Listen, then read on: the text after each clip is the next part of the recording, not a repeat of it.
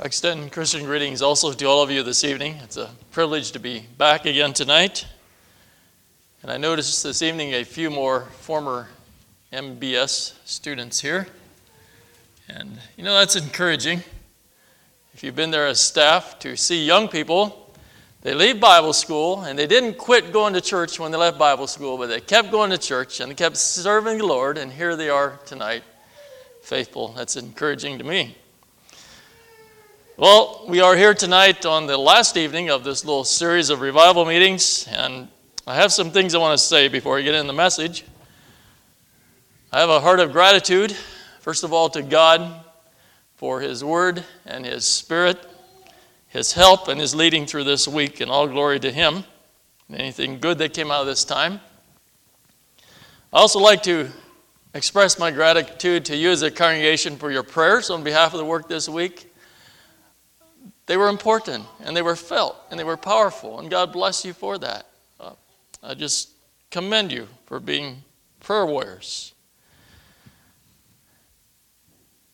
And Karen and I want to thank you for your hospitality. It was Southern style with lots of Christian hospitality heaped on top of that.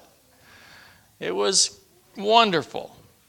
And we thank you for your kind words of encouragement many times, for the homes we went into and meals you served us, and ladies that took Karen shopping and coffee places and things. It's just all appreciated, and we thank you for your generosity and your hospitality. I too noticed the carry-in lunch today. When you folks do a carry-in lunch, I mean you carry it in. It was something. And I just take that as a show of your love. And the fellowship was warm down there around the food, and I think that's biblical. God bless you for it. Our thanks to Jay and Sally for their hospitality, giving us a bed and fellowship. We enjoyed the after-church snacks and the visits we had, and deepening our friendship, and we thank you a lot for that. And the encouragement. Jay prayed with me several times. He knew I was going to study, and he would pray with me, and I appreciate that.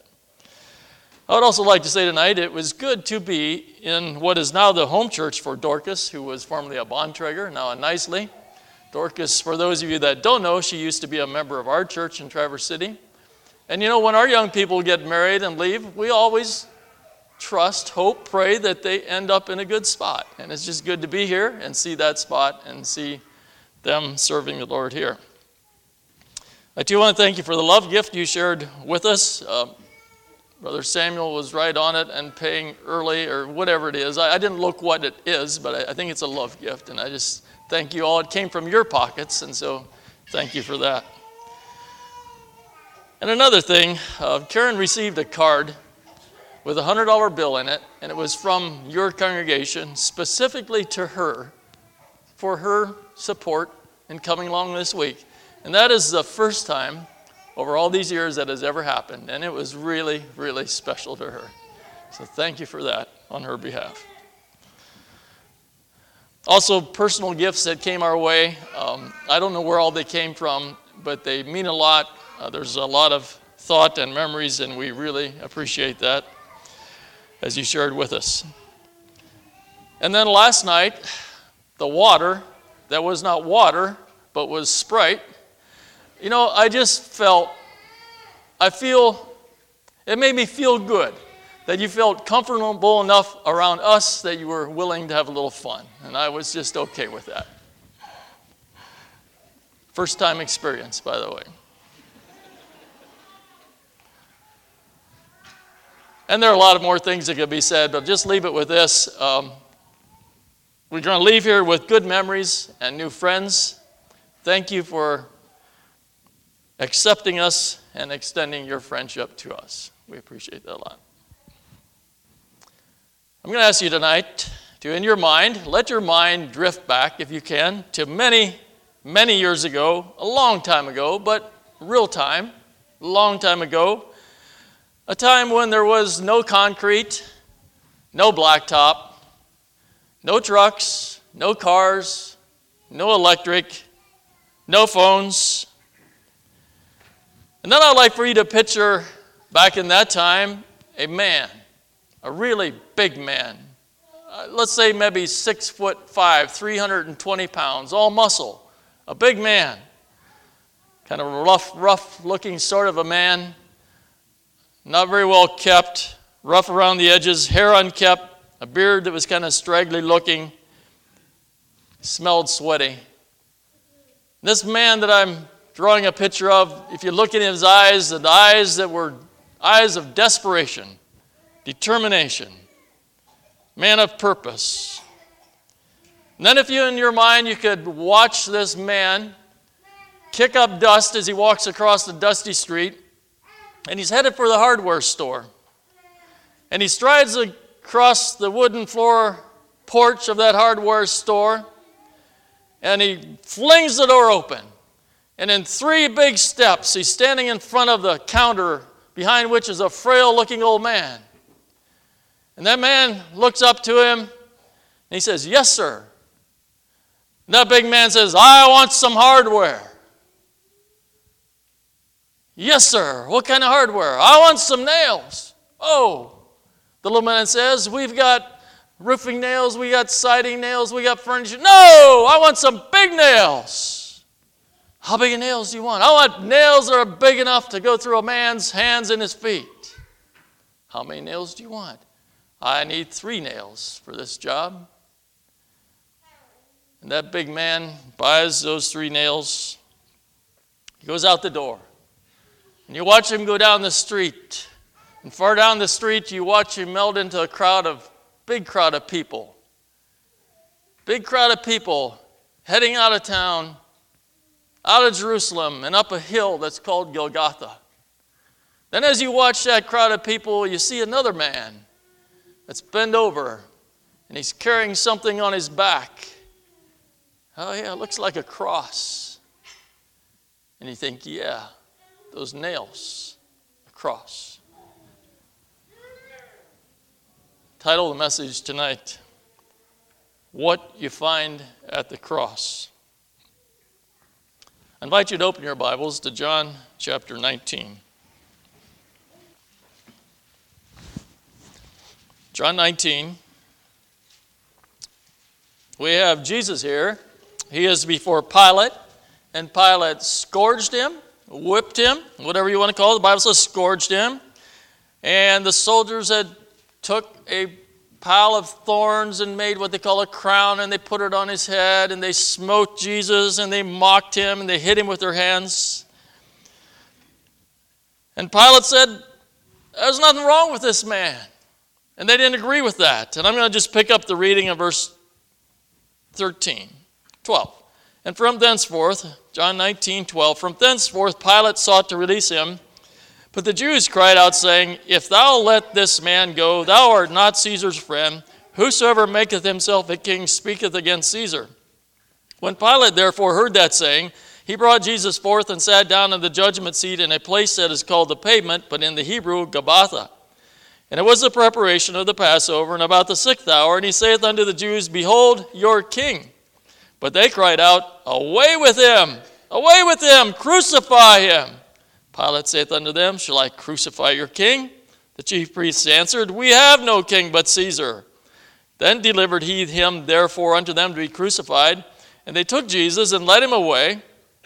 And he, bearing his cross, went forth into a place called the place of a skull, which is called in the Hebrew Golgotha, where they crucified him, and 2 other with him on either side, one, and Jesus in the midst. And Pilate wrote a title and put it on the cross, and the writing was, Jesus of Nazareth, the King of the Jews. This title then read many of the Jews, for the place where Jesus was crucified was nigh to the city, and it was written in Hebrew and Greek and Latin.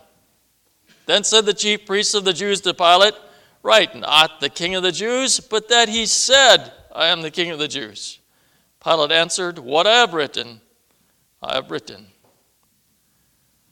This passage tonight is the story of a cross, of a hill called Golgotha. Now I ask us to think tonight about what we find at the cross. Well, if you go back to the introduction, which I just obviously used my imagination, We don't know exactly how it was. But what we find at the cross, perhaps it'd be a big Roman soldier. Maybe that man that we pictured in our mind, we just saw him at the hardware store. The same man we see at the cross, but this time this man looks a little bit different. He's got some blood splattered on his hands and on his clothes. That only adds to his intimidating presence. His eyes no longer perhaps have that desperate look in them, but a dull look, perhaps a fearful look. What we find there is a throng of people, men and women, perhaps young people, perhaps boys and girls, I don't know. The Bible doesn't tell us exactly. I think some of them were probably laughing, some of them were probably mocking and jeering and making fun. I think there were some there that were crying. What we find there is humanity, some at its worst, some at its best. And what we find there, friends, is a king of the Jews, the sign said. But not only was he king of the Jews, but King of kings and Lord of lords, a king on the cross.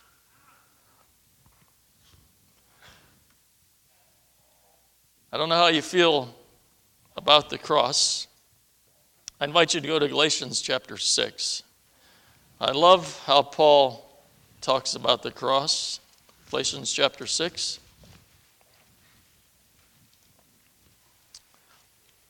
Verse 14. Galatians 6:14.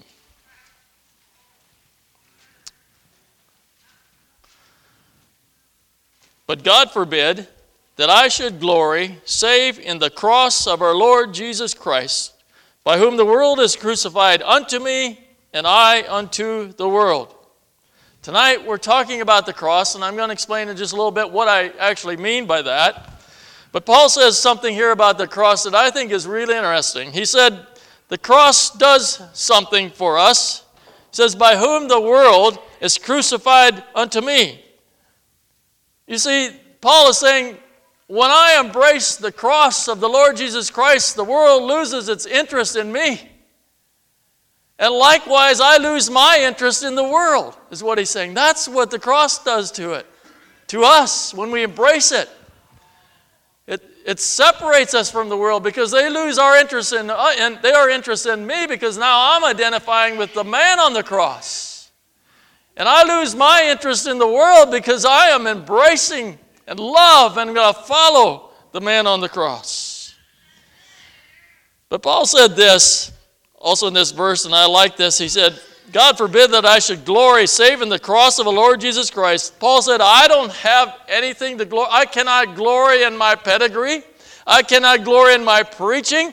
I cannot glory in my physical body. I cannot glory in the ministry that I'm involved in. I cannot glory in the churches that I've started. I can't glory in my tent business.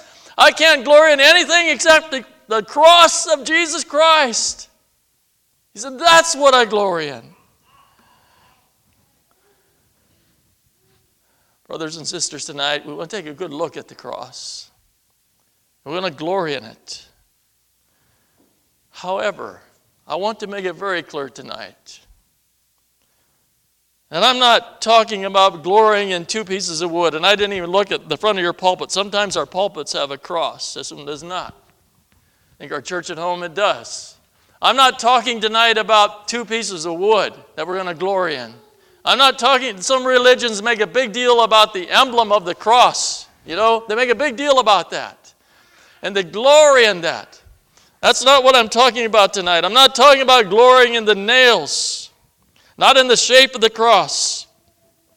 But tonight we glory in the man that hung on that cross, the Lord Jesus Christ. That's what we glory in. Tonight, I'd like for you to go with me back to the cross, as it were. I want to get away from that crowd of people. We want to get away from all that emotion and all that religious jargon. And let's take a closer look at what we find at the cross for us today. You can turn back to John 19. I'm sorry I took you away from there. Let's go back to John 19. And verse 25. Now there stood by the cross of Jesus his mother and his mother's sister, Mary the wife of Cleophas, and Mary Magdalene. When Jesus therefore saw his mother and the disciple standing by whom he loved, he saith unto his mother, Woman, behold thy son. Then saith he to the disciple, Behold thy mother. And from that hour that disciple took her unto his own home. First point I'd like to make tonight, what you find at the cross is you find refuge. You might wonder what I mean by that. Well, it says that by the cross of Jesus stood his mother. And I believe that's talking about his birth mom, if I understand it right. Mary, the mother of Jesus, she was by the cross. And Jesus, as his mother was there, Jesus went on to say to his mother, he said, and I'm going to just put it in my words, Troy, our paraphrase, all right? He said, Mom, I'm not going to be home for supper. Okay, now I realize that's probably not what he said, but if you allow me to use my imagination. Mom, I'm dying, obviously, and I won't be back home. And that's the way it's going to be. But Mom, this is what I want you to do. You see my friend here, John, and I don't think I read those verses, but it's right there. You see my friend, John? Mom, I want you to take my friend, and I want you to, the love that you've got left in your heart, I want you to pour it out onto my friend. And then he said to his friend John, take good care of my mother. Bye, Mom. Now, Mary's heart had to be breaking. Why was she at the cross? What did she want there? What comfort could she find there at the cross? Why would she want to witness what was going on there? Why would she want to see nails driven through the hands of her son and through the feet of her son? Why would she want to see that? Why would she want to be there and hear the mockery and the laughing and the putting down that they put on her son? Why would her heart want to be there? Her heart needed a place of refuge. And even though it was chaos around that cross, Jesus Christ was still in control. It was a place of refuge by her son. I know a little bit, friends, what it's like to see a mother's heart broken when you lose a son to death. I know a little bit about that. It was my wife, when our son was killed, that found comfort and refuge in spending time at the casket. And she found refuge in touching Tyler's cold body. And she found refuge in going to that gravesite long before I wanted to go. It hurt me too much to go there, but she found refuge there, a mother's heart, close to a loved one. Friends, tonight, if you're here, I don't know what's going on in your life, but maybe there's something in your life that you need a place of refuge. Maybe you're hurting. Maybe you've been put down. Maybe you've been disappointed. Maybe life has just simply been tough. Maybe you're hurting for a child or a loved one. I don't know what it may be tonight. I have no idea. I'll tell you tonight, friends, there's a place of refuge.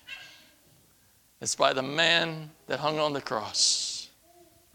It's where Mary went when her heart was bleeding and breaking. It's where we can go and we can kneel there and we can find the peace. Jesus said this, "Come unto me, all ye that are labor and heavy laden, and I will give you rest." Friends, it's at the cross we find the peace that the world can't give, that passes all understanding. Refuge at the cross. The second thing I would like to give you tonight that we find at the cross is forgiveness. In Hebrews chapter 9:22 says, "Without the shedding of blood there is no remission," or there is no forgiveness. And that soldier, when he That big Roman soldier, when he nailed Jesus to that cross with those 3 nails, and blood came out of his hands and his feet, and then they took that spear and they pierced his side, and the blood poured out upon the ground. They thought that they had ended the problem that they had in their hands. They thought they ended it. They thought they fixed it. But you know what they really did? They opened up a life gate of saving blood. That blood that flowed down from that cross, my friends, tonight, it's a floodgate. The cross was an avenue for the blood of Jesus Christ, for the remission of sins, to cleanse our heart and our soul. Matthew 26:28 says this, "For this is my blood that was shed for many, for the remission of sins." And so when we think about the cross, we think about blood, because that's what happened at the cross.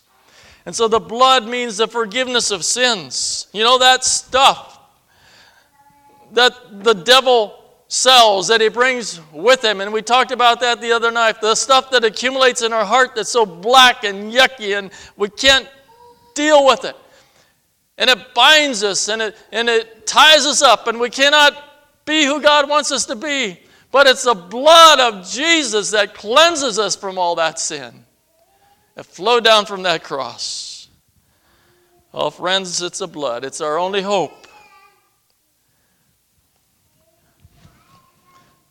And we could go to different scriptures tonight, but we know the Bible says that we are dead in our sins. But friends, tonight it's the blood of the cross that frees us from our deadness. Because in sins we are dead. Nothing but deadness. But we get to the cross and washed by the blood of Jesus, and it cleanses us from all that sin, and we can be alive in Jesus Christ. There is a cross. There is forgiveness. There's still that fountain of blood. I used to sing that song probably 100 times till it finally dawned on me what it really means. There's the song that says about the blood flowing from Emmanuel's veins. You know what I'm talking about? There is a fountain filled with blood flows from Emmanuel's veins. That's Jesus on the cross. And still a fountain flowing today. Dear friend, tonight, if you are a slave to sin and Satan, you are a prisoner, you are bound. Sin has got you tied up in knots. I want to tell you tonight about the power of the cross. In 1 Corinthians chapter 1, you don't have to turn to this, but in verse 17, "For Christ sent me not to baptize, but to preach the gospel, not with wisdom of words, lest the cross of Christ should be made none effect." And I'm getting to the next verse, which talks about the power of the cross. But Paul said this, I am anointed to preach the gospel of Jesus Christ and to preach about the cross of Christ. But he said, I got to be careful that I don't mess up the message by using a lot of big words.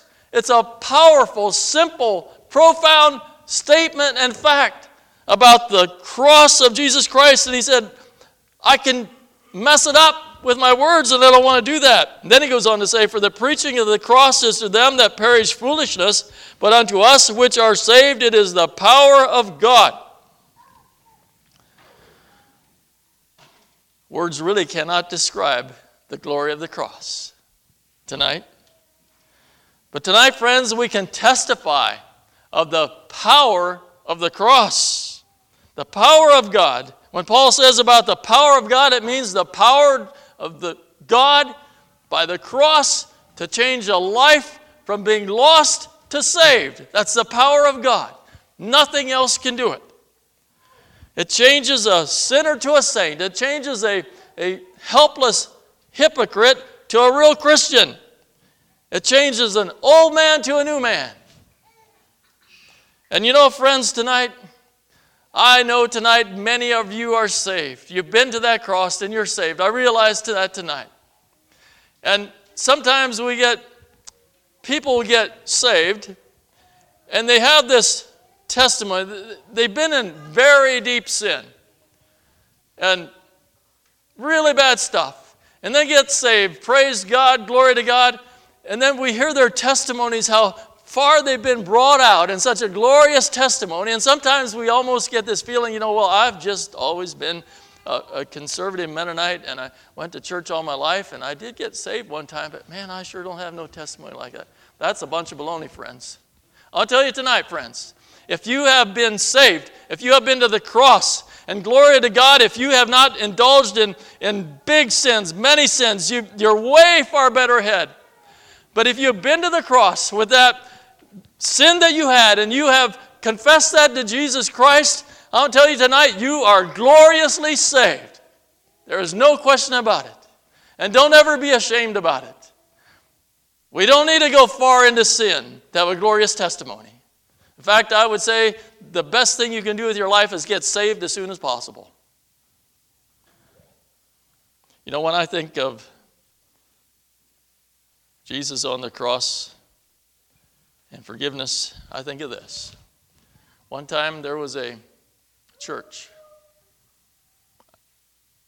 I can't say exactly what kind of church it was, but it was a church that had Sunday school classes like we do for our children. And they had a Sunday school class that was made up of little boys, about so big, young boys. And in that Sunday school class of boys was one boy that God had made special. He was formed differently than most boys. He was bent over, and he had this big hump that was on his back. God had made him that way, and it made it very difficult for this young boy to walk. But anyhow, he was in this Sunday school class, and this Sunday school class was learning Bible verses by memory. And the plan was that some Sunday, this Sunday school class of boys would come up front on the podium and they would recite their verses that they had learned. And so this Sunday came, and these boys took their turns coming up here, and pretty soon it was this little boy's turn that had this bent over back and this big hump on his back. And he came up the aisle, and he kind of stumbled as he came up the steps. And somebody back in the audience said, "Hey, cripple, get that pack off your back." And that little boy just melted in tears. And pretty soon a man got up from the back, and he walked up here, and he picked up that boy. And he said, "I don't know who would be so cruel to say something like that, but I want to tell you something. The most courageous person here tonight is this little boy, because he's my son, and I love him." And he picked him up and took him back to his seat. Friends, tonight, that's what I think of when I think about the cross. We go there with our backpack of sins, and Jesus reaches down, and he picks us up, and he takes us home. Because he forgives us, and our sins are gone to the depths of the sea. He doesn't even remember where they're at. My friends, tonight, that is beautiful. The third thing that I'd like to show you that we find at the cross tonight, you turn with me to Luke chapter 17. Luke 17, verse 1. Then said he unto the disciples, "It is impossible but that offenses will come, but woe unto him through whom they come. It were better for him that a millstone were hanged about his neck and he cast into the sea, than that he should offend one of these little ones. Take heed to yourselves, if thy brother trespass against thee, rebuke him, and if he repent, forgive him. And if he trespass against thee 7 times in a day, and 7 times in a day turn again to thee, saying, I repent, thou shalt forgive him. And the apostles said unto the Lord, increase our faith." At the cross, you find the power to forgive. Friends, I don't know how you find it, but when things happen in life, and things do happen, sometimes it is hard to forgive. But at the cross, we find that power that we can forgive. And Jesus said here, he said, talking to I'm not sure he was talking to his disciples, obviously. He said, you know what? Offenses are going to come in life. You're going to have trouble in life. Things are going to happen. It's not always going to be trouble-free. There's going to be problems, and people will wrong you. They will hurt you. They will say unkind things about you. And that's the way life goes. And it's not always intentional. Sometimes it's not intentional at all. Because we have different personalities, friends. And in this congregation, I know you have many different personalities. I've got to enjoy some of them already. All right? And so you have those people people in our churches that are the soft-hearted and kind people. Gentle. Just so caring and gentle. And then we have people with personalities that they're like a bulldozer. They run over everybody. They're aggressive, and just step back, here I come. Right? And then we have those people, the personalities of a race car. You can never do anything because they're always there first. And before you can even think what you want to say, they said it. And then we got people with personalities like Peter's. They just speak out of turn, say things they shouldn't say, hurt you. Yeah. Jesus said it's going to happen. We're going to get offended. We're going to get hurt. There will be life problems, emotional abuse, verbal abuse, sexual abuse, people that take advantage, unfairness. As long as there are people on planet Earth, these are some of the things we're going to deal with. But friends, those things can really hurt us and cause pain. They really can. And they're difficult. And there's probably some of you here sitting tonight and say, yeah, I know exactly what you're talking about. I know that. But you know what Jesus said? He said we must forgive. We must forgive. And friends, tonight I believe that a lot of times, if we'd be honest, some of the problems in our churches are due to the fact that we cannot let things go. We cannot forgive. It is hard. I understand that. It's hard because it doesn't seem right. But I think one of the big obstacles sometimes on our path to glory is a lack of forgiveness in our heart, and we tend to be bitter and hold things there. And, we don't want to. We know it's not right, and yet it's so hard. What we find at the cross, the man on the cross, and when we meet him face to face, we meet the man that invented forgiveness, the example of forgiveness. You talk about a man that was wrong, and he said, Father, forgive them, they don't know what to do. Immediate forgiveness. Friends, it takes faith to forgive. The man on the cross, we have faith in him. When I think about forgiveness, I think about this old story. And you can know by now I like stories. And I think the old people have all heard this probably many times, but I'll say it for those that haven't.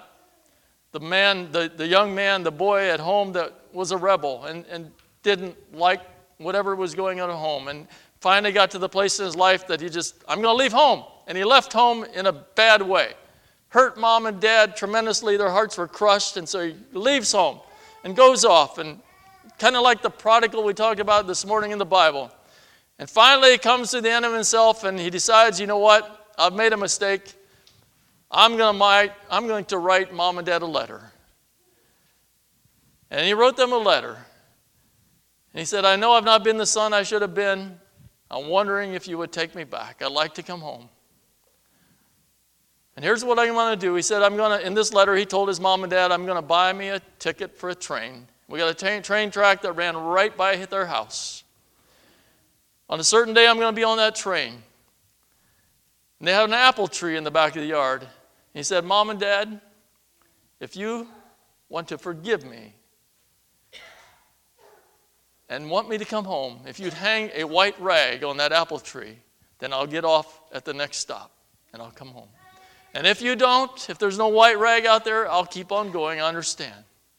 So that young man got on that train that scheduled day, and he was riding that train, and another man got on the train and sat beside this young man. He was a preacher.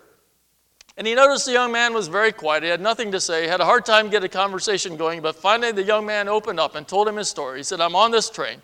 Told him about the letter, what he had said. And he said, Preacher, he said, our house is up around that corner. And I can't bring myself to look at the apple tree. Would you look for me? And the preacher said, Sure, son, I'll do that for you. He said, our house is right up around the corner. And so that train rounded that corner, and there was the apple tree. And there, the preacher saw something, and he said, Son, look. And the son looked, and what it was not one white flag, but many white flags all over that apple tree, and Mom and Dad out, standing out, waving. Friends, tonight, that's how God forgives. And we find the power to forgive like that. at the cross. It's not worth it, friends, to hold a grudge. It'll kill you spiritually. Jesus gives us power to forgive. What do you find at the cross? The fourth thing is truth. The centurion said, "Truly, this man was a son of God." The centurion had been fed a bunch of lies. He thought Jesus was a bad man. He thought he was no good. He thought he was doing the world a favor by getting rid of him. He believed all these lies. Then all these things happened on the cross, and he came to the point that he realized that he was wrong. He had believed lies. And he said this, "Truly, this was the Son of God." I tell you tonight, friends, what you find at the cross is truth. Real truth. The real answers to life. You find the definition of right and wrong. You find at the cross what real values are. You know, America's billboards try to tell us what we think should be valuable. But it's at the cross that we find out what true values are. The cross offers no compromise, only truth. It cannot be camouflaged, it cannot be counterfeited. No fake truth at the cross. Friends, tonight, I want to encourage you, don't trust higher education for truth. Don't trust the news for truth. Don't trust social media for truth. Don't trust something that seems so good in this world for truth, or what others do for truth. Jesus said, the man on the cross said this, he said, "I am the way, the truth, and the life." You find truth at the cross. Friends, tonight, I invite you to kneel at the cross. And there we ask the man of the cross for truth to be imparted into my heart to help me live truth out in my everyday life. Number 5, what do you find at the cross? You find the cross.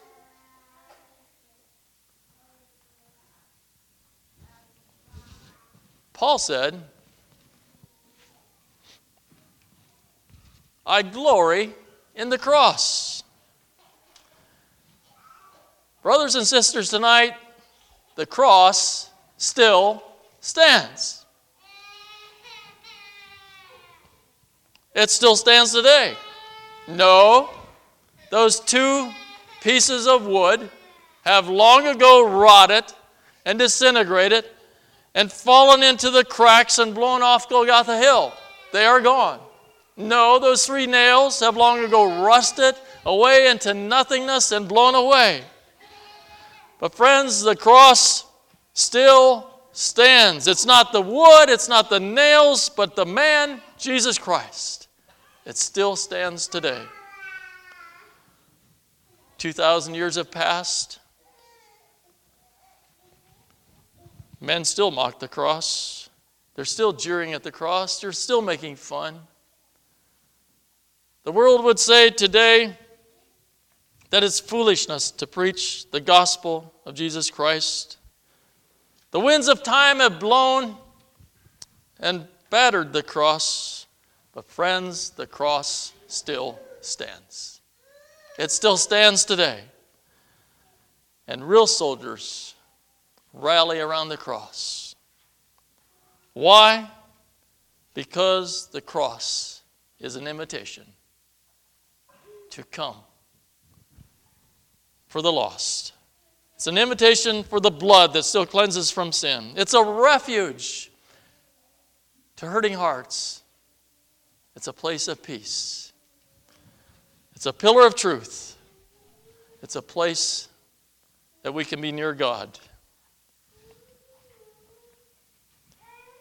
The song says, "Kneel at the cross. Christ will meet you there." Friends, it's at the cross where we start. And it's at the cross where sometimes we restart our Christian life. The song also says there is room for all. And that's exactly right, friends. At the cross, there is room for all. It doesn't matter if it's young or old. Doesn't matter what color our skin is. Doesn't matter if we're hurting, discouraged Christian, or a proud sinner. Thousands have come to that cross. They have made to that cross and they have dumped their burdens there. And Jesus has washed their hearts clean by his blood. But friends, tonight there is still room at the cross for you. Friend, tonight, are you anchored at the cross? Let's pray. Father, we come to you tonight. We thank you for the man on the cross, Jesus Christ.